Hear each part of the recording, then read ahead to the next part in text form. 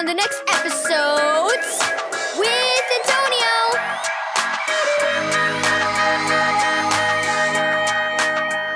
Thank you, Keys for Kids Ministries, for this daily devotional. The Golden Anniversary. Read Mark 10, verse 6 through 9, and Ephesians 5, verse 31 through 32. Mom, are you going to divorce Dad? Charlotte asked, tears rolling down her cheeks. What do you mean, honey? Asked Mom with surprise. I heard you and Dad arguing last night. I thought you were going to divorce him. Oh, Charlotte, said Mom, it's true that we argued. We had a disagreement over holiday spending, but that doesn't mean we're getting a divorce. Mom gave Charlotte a hug. Every couple has differences they need to work out sometimes, like Dad and I did last night. We managed to compromise and work out a solution. It gave us the opportunity to understand each other better and to be patient with each other. Phew! Charlotte let out a sigh. I'm glad you guys are still together. We took our marriage vows before God, said Mom.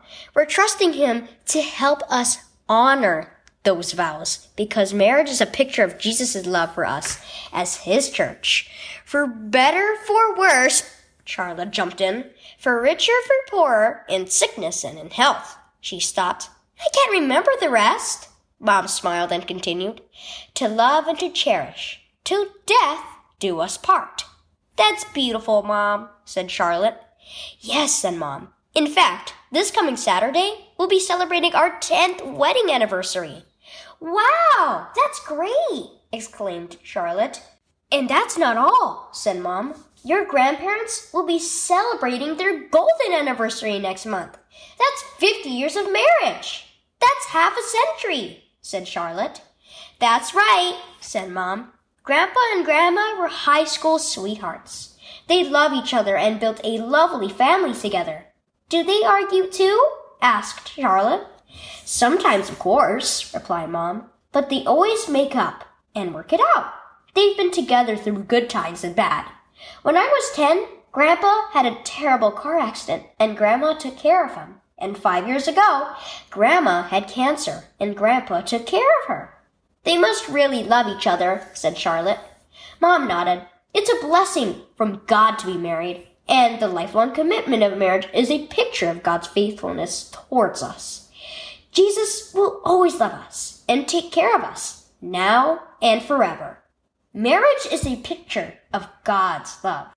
Key verse. Marriage is a great mystery, but it is an illustration of the way Christ and the church are one. Ephesians 5, verse 32.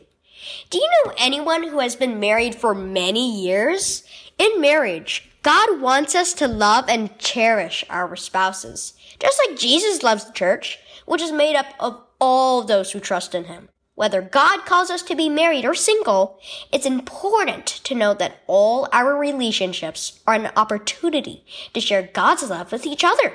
We can love because Jesus loved us first. Read 1 John 4, verse 19.